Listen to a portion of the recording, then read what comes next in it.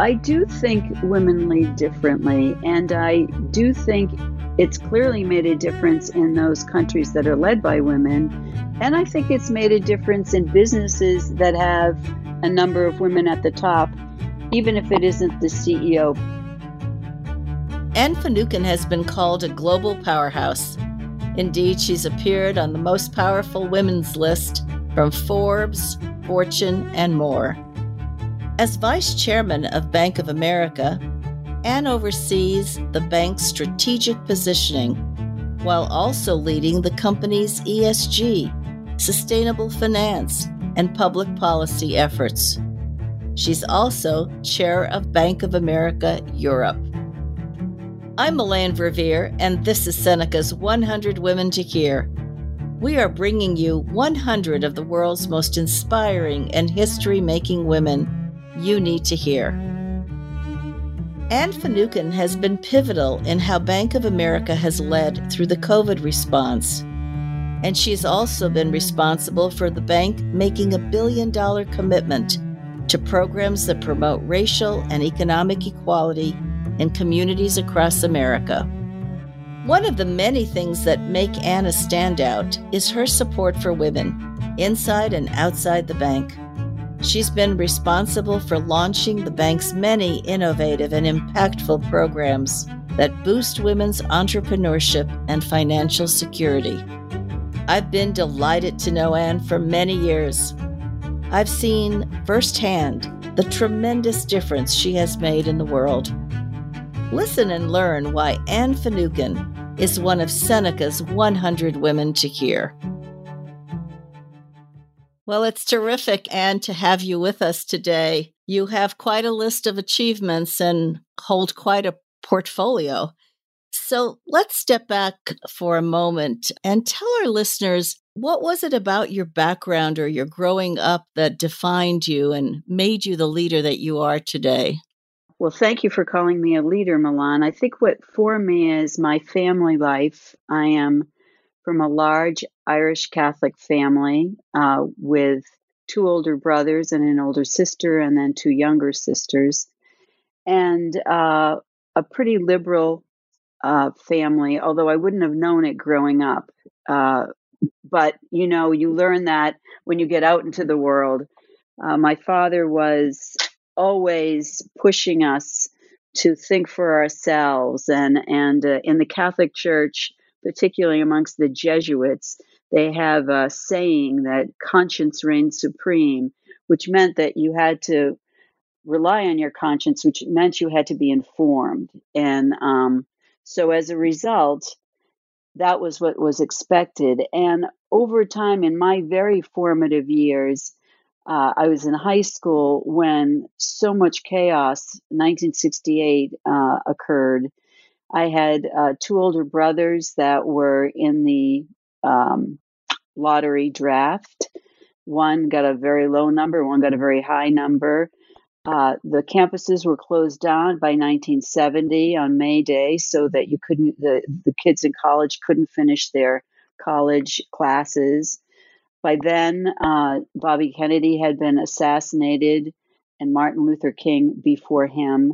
So it was such a turbulent time. We were watching conventions that were riots in the streets in Chicago. So it was hard not to be compelled to be alert, to have your conscience direct you, and to be informed was to know all of that was going on.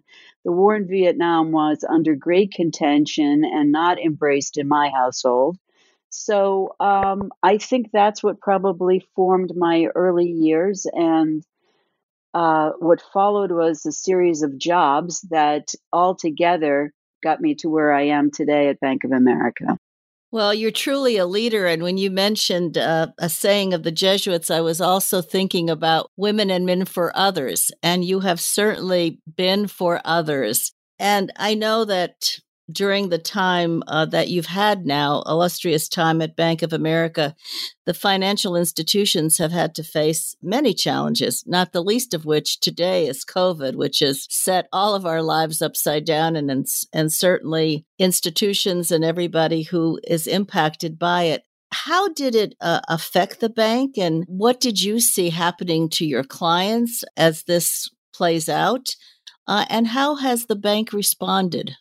Well, the present is always affected by the past. And 10 years ago, we went through the financial crisis when banks were not beloved, and there are so many things we wish we had done better.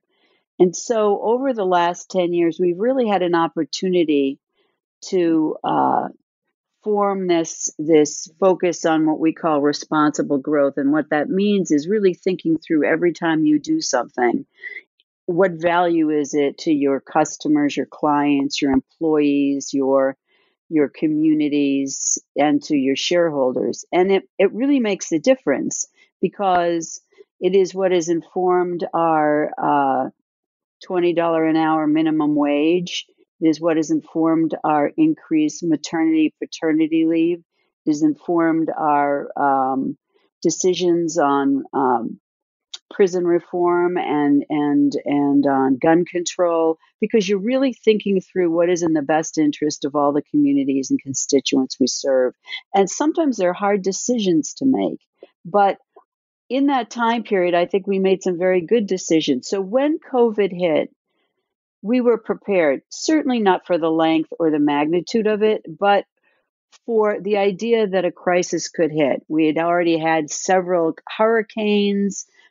We had, so many sort of preambles that this was something that we had at least prepared for in part. And what we did is try to lean right in the beginning.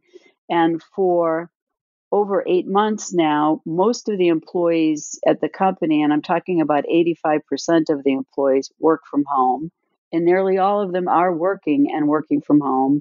We told them early on in March that no one would be laid off. So now everyone takes a sigh of relief and can think about their job, not whether they're going to have the job. We try to make sure for those either coming into the office, we're considered an essential service. So our banking centers, or people may call them branches, had to be open, trading floor had to be open. For those people coming in, making sure their transportation to and from the office was safe, that their meals were brought in, that they had masks and plexiglass and all of that.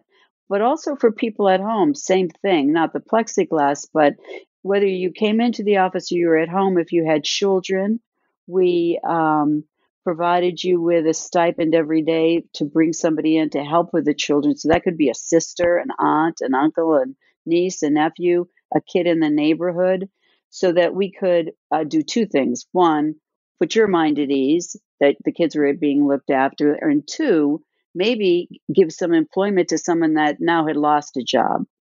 So it's those kind of very practical things. Now, with our clients, we immediately let people know that if they needed to defer payments on credit cards, auto loans, mortgage, small business, they could do that.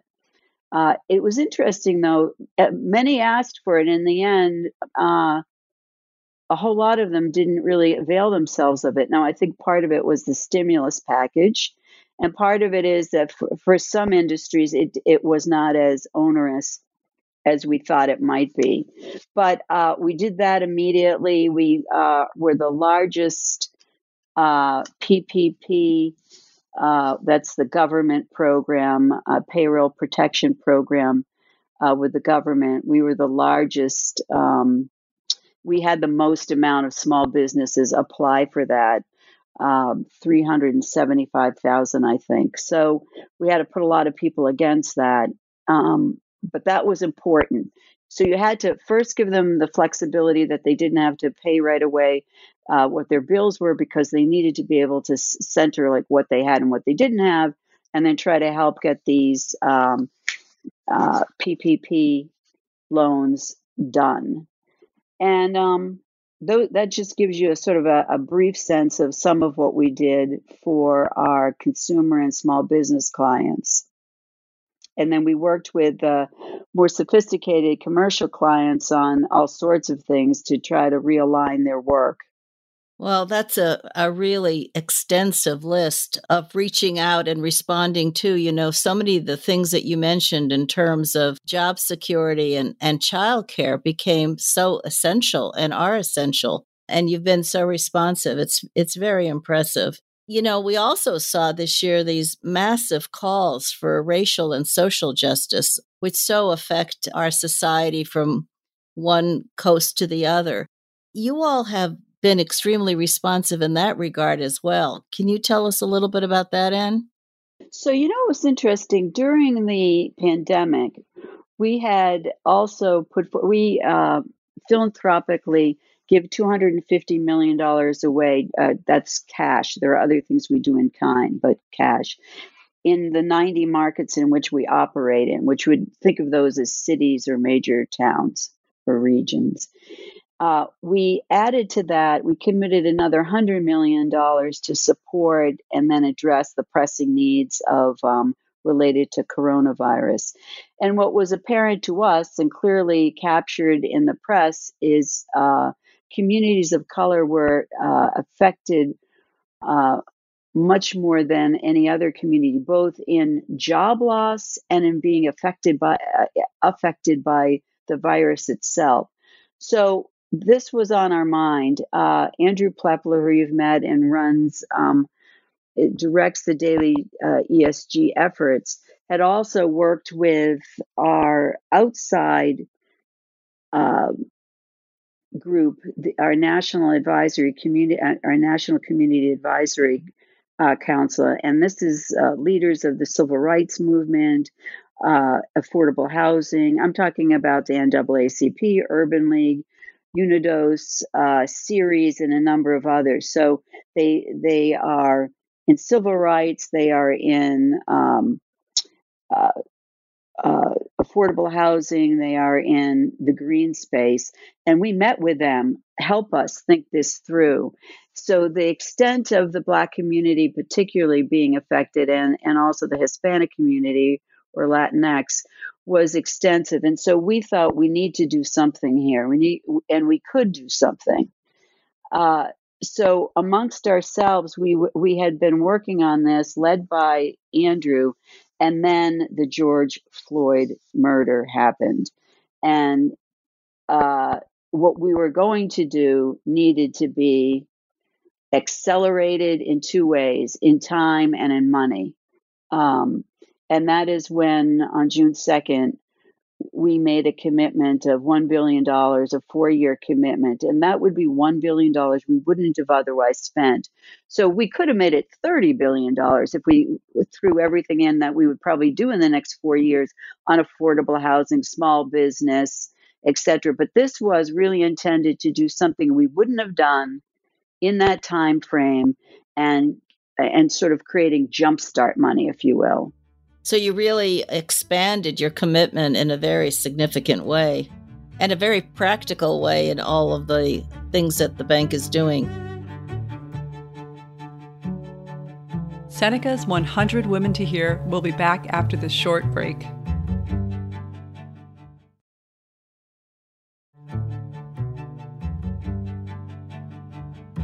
I know you are especially proud, and with good reason, of the women's programs that you have launched. I have seen that firsthand, and I think that the bank is a truly exemplary leader on these issues. Maybe you could talk a little bit about what you're doing internally for your female employees and externally, because you do so much that impacts the quality of life for women, certainly for entrepreneurs and others in this country and outside of the country. Well, thanks for asking that. First, I think it has made a difference. Brian Moynihan is our CEO and is a very enlightened leader. And in his time as CEO and chair, we have had roughly 40% of the women in management are at the 40% of the executive management team have been women. About half the company is certainly women. Nearly half are in management. The board is a reflection of that too. Now, that didn't all happen in a day, but it did happen over time. And once you get diversity, both in terms of gender and color, at the top of the house, a lot of conversations take place that weren't going to take place before then. If all women are together, what we might talk about, and if all men are together, what they might talk about. But when we're together, somebody says, hold on, I didn't get that. And it opens up a door that just otherwise wouldn't be open. So that was really the beginning of, I think, moving forward internally. And we have mentorship programs, sponsorship programs for women. We have forums and classes, and we're assigned to people or we assign ourselves. And that's all worked very effectively. But I have to say, even years ago in the late 90s, as I watched Hillary Clinton and you at her side, and the role that you played with the women of Northern Ireland in the Good Friday Agreement, it was very impressive. And I remembered it. I didn't know what we could do about it, but I remembered it. And I wouldn't have been in an elevated enough position probably to do much more than know about it and do something. I was at a smaller bank. We had later been acquired by Bank of America. But anyway, I remembered all of it. And I was on the board of the American Ireland Fund. So we had gone to Northern Ireland and met with the women subsequent to your initial foray. So I was impressed and so noted. Fast forward some years later, and you were with the Obama administration, and I think we met somewhere along the line when you were U.S. Ambassador for Women. And I don't know if you even remember this, but we had a meeting in California. You went through what you thought we could do, and you really pushed me. So the first thing we did is we had a meeting with Vital Voices. I suggested to them I thought we could do something together. Later, we met with Kathy Russell at the State Department, and we established the Global Ambassadors Program, which are mentors, usually from the developed world, but not always, in the areas of medicine, business, government, or education, meeting with women in emerging markets who had all the talent but not all the tools. And this was one-on-one, a week-long one-on-one forum with help from experts, and then a forum at the end of that. And we did that all over the world. But as good as it was, we were helping dozens of women and maybe one day 100 or 200 women, but that's surely not enough. So from there, we also, while keeping that going, met with Cherie Blair to do the her mentoring program, which is all online and was really sort of before it was de rigueur to do that. And the online mentoring program meant that we could have thousands of women, and we've had about 2,700 women that we have worked with, entrepreneurs again, skill building, how to ask for and get capital, a business plan, etc. That begot a relationship with Tory Burch, who in the United States, so the program with Cherie Blair was also emerging markets. Tory Burch, who was a client, met with us to ask for some advice on women she was mentoring. And she said, they all need a loan before they have any of the credentials. They haven't made any money. They may not have the best business plan. So we said, okay, well, we and other established banks would have a hard time giving small business loans that were totally unsecured, and also probably wouldn't pass muster with the regulators. But we do provide money for community development financial institutions, who in turn, at lower rates, because we get them the money at lower rates, and because we give them philanthropic money to staff themselves, they can provide lending to these women, and they can also provide mentorship and sponsorship. I mean, really helping them with business plans. And then we could step in and help too. And that has been great. We made a $50 million commitment that's now a $100 million commitment. And it's for those women at an earlier stage in their business. So each of these has begotten yet another thing. And in each case, what we're trying to do is apply what we learned from the last one and create a new opportunity. And finally, as you know better than anyone, because you helped us do it, we, through your help and Kim Azzarelli's help, we established a program with Cornell, and this is an online program that allows for a certificate at the end of it. It's a course selection and a certificate all done online. And we've had 20,000 women go through that. And 80% of them have been women of color and from all over the world. So each of these it's been, over time, understanding what we didn't know and building on that. And it's just been great. First of all, I hardly pushed you, Anne. You've always been deeply committed to making a difference. I remember an event in Dublin a couple of years ago with one of the peace negotiators from Northern Ireland, and she talked about what it meant to be validated and supported. Returning to the subject of COVID, Anne, I wanted to ask you about women's leadership, because what we've seen in the COVID crisis is that women heads of state and heads of government have done exceptionally well in dealing with the crisis in their countries. Do you think women's leadership makes a difference? And perhaps you could talk about how that plays out in business and how, in fact, we might get more women into leadership. So I do think women lead differently, and I do think it's clearly made a difference in those countries that are led by women. And I think it's made a difference in businesses that have a number of women at the top, even if it isn't the CEO, because if you can get into the C-suite or be in the equivalent in executive management, you're really at the table to make decisions. And I am fortunate enough to have the ability and the resources, both in people and in finances, to have our company do a whole lot of things that I think any company could do if that's where you want to put your money. And I think women think very practically, and I think we think very holistically.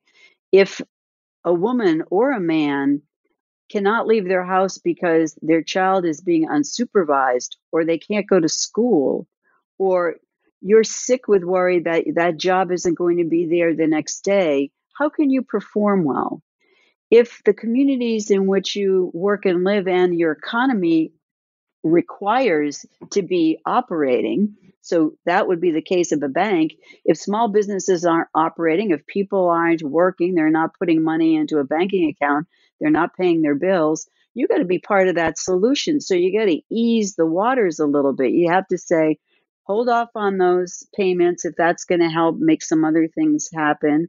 We can tack them on to the other side of 36 months or 30 years. Those 3 months aren't going to matter. They're just going to be on the back end of that. So you just think in terms of very practical things. I don't know that men don't. I just think that women always have had to do that for centuries, millenniums. We have been multitasking in the home and, more recently outside the home, but we couldn't shirk or shake the home requirements. And so we just think practically. And I really do think that makes a difference. And it makes a huge difference in a company if enough women are at the table, because you kind of go through the checklist the way you would with anything. And I don't think the men resist it. I just think it's an additive that makes a huge difference.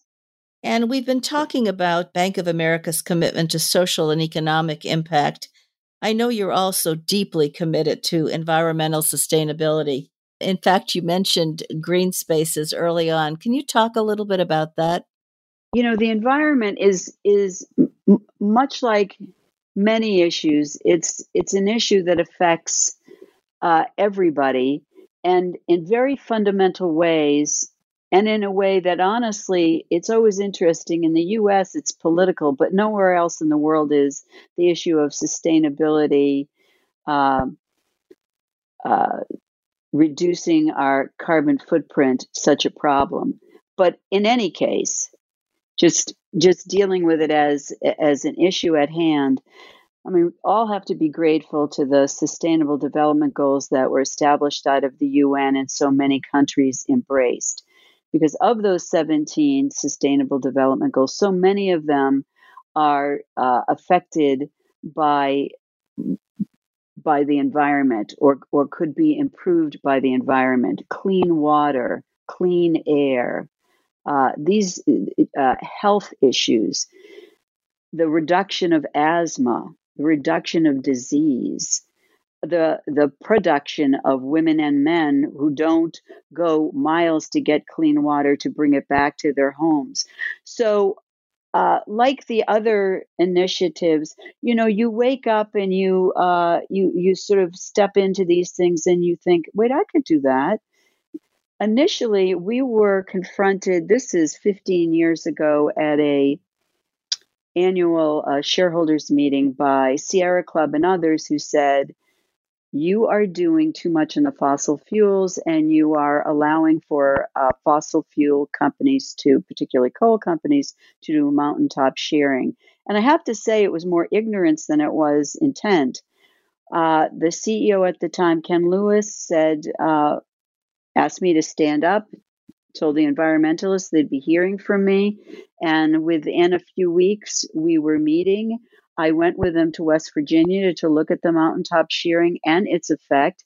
And we immediately said we wouldn't do it anymore, that we would eliminate that, and began a rather formidable environmental program. In 2007, we said that we would do $20 billion of environmental business, meaning underwriting renewables of some sort. And I thought I had no idea how that would happen. But within 3 or 4 years, we had done it. I mean, we got people together and we figured out how to do it. And today, just fast forward to today, we have already done $158 billion of environmental business. And this is not greenwashing. This is, you can tick and tie this to the letter. We're the largest underwriter of green bonds, the largest provider of tax equity. We have done thousands of efforts in terms of energy efficiency, in renewable energy, solar, wind, moving into the value of hydrogen. Our research group has published 6 or 7 reports that are completely objective, that demonstrate that those that commit to ESG, environmental, social, and governance tenets, can demonstrate that they are less apt to go bankrupt and they operate more effectively.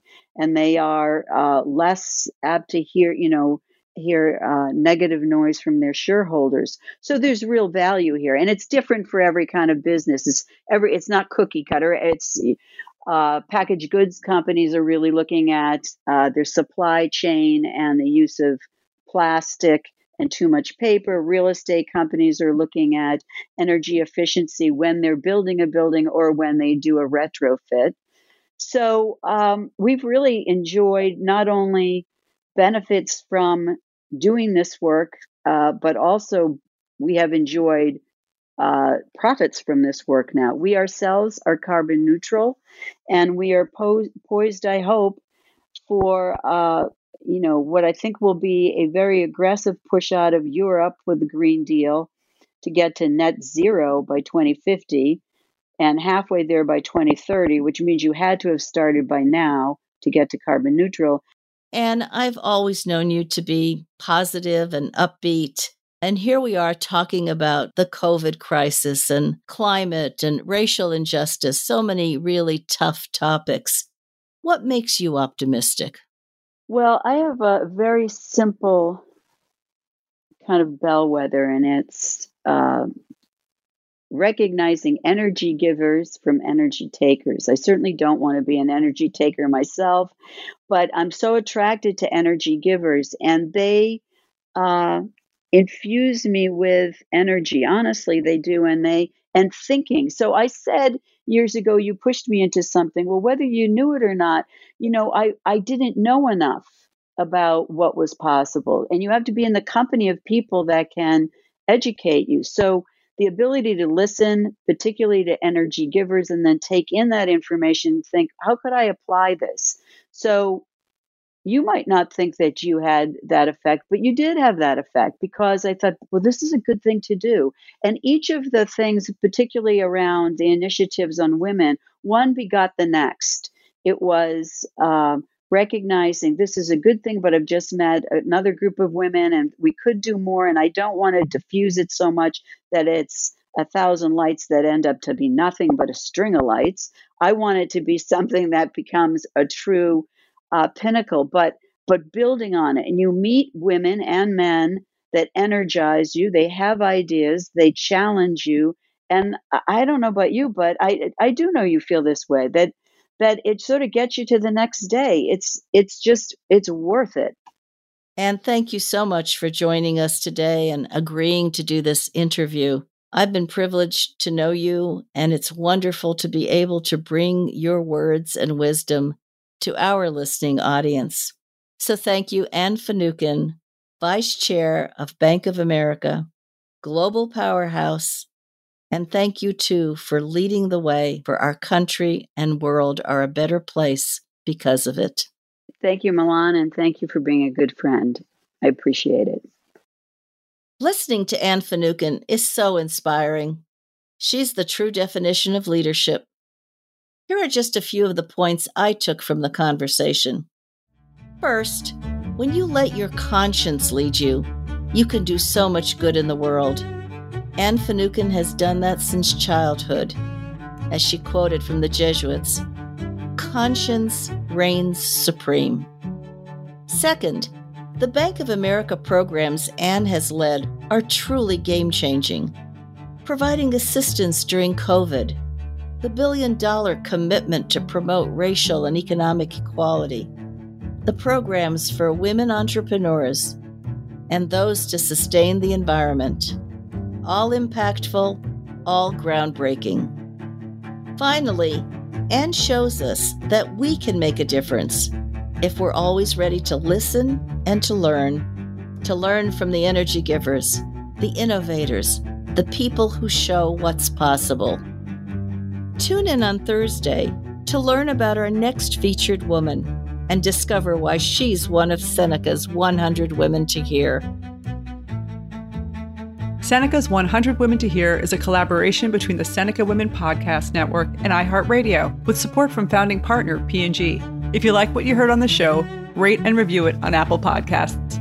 We hope you'll join us for our next episode of 100 Women to Hear, where we can all listen, learn, and get inspired. Have a great day.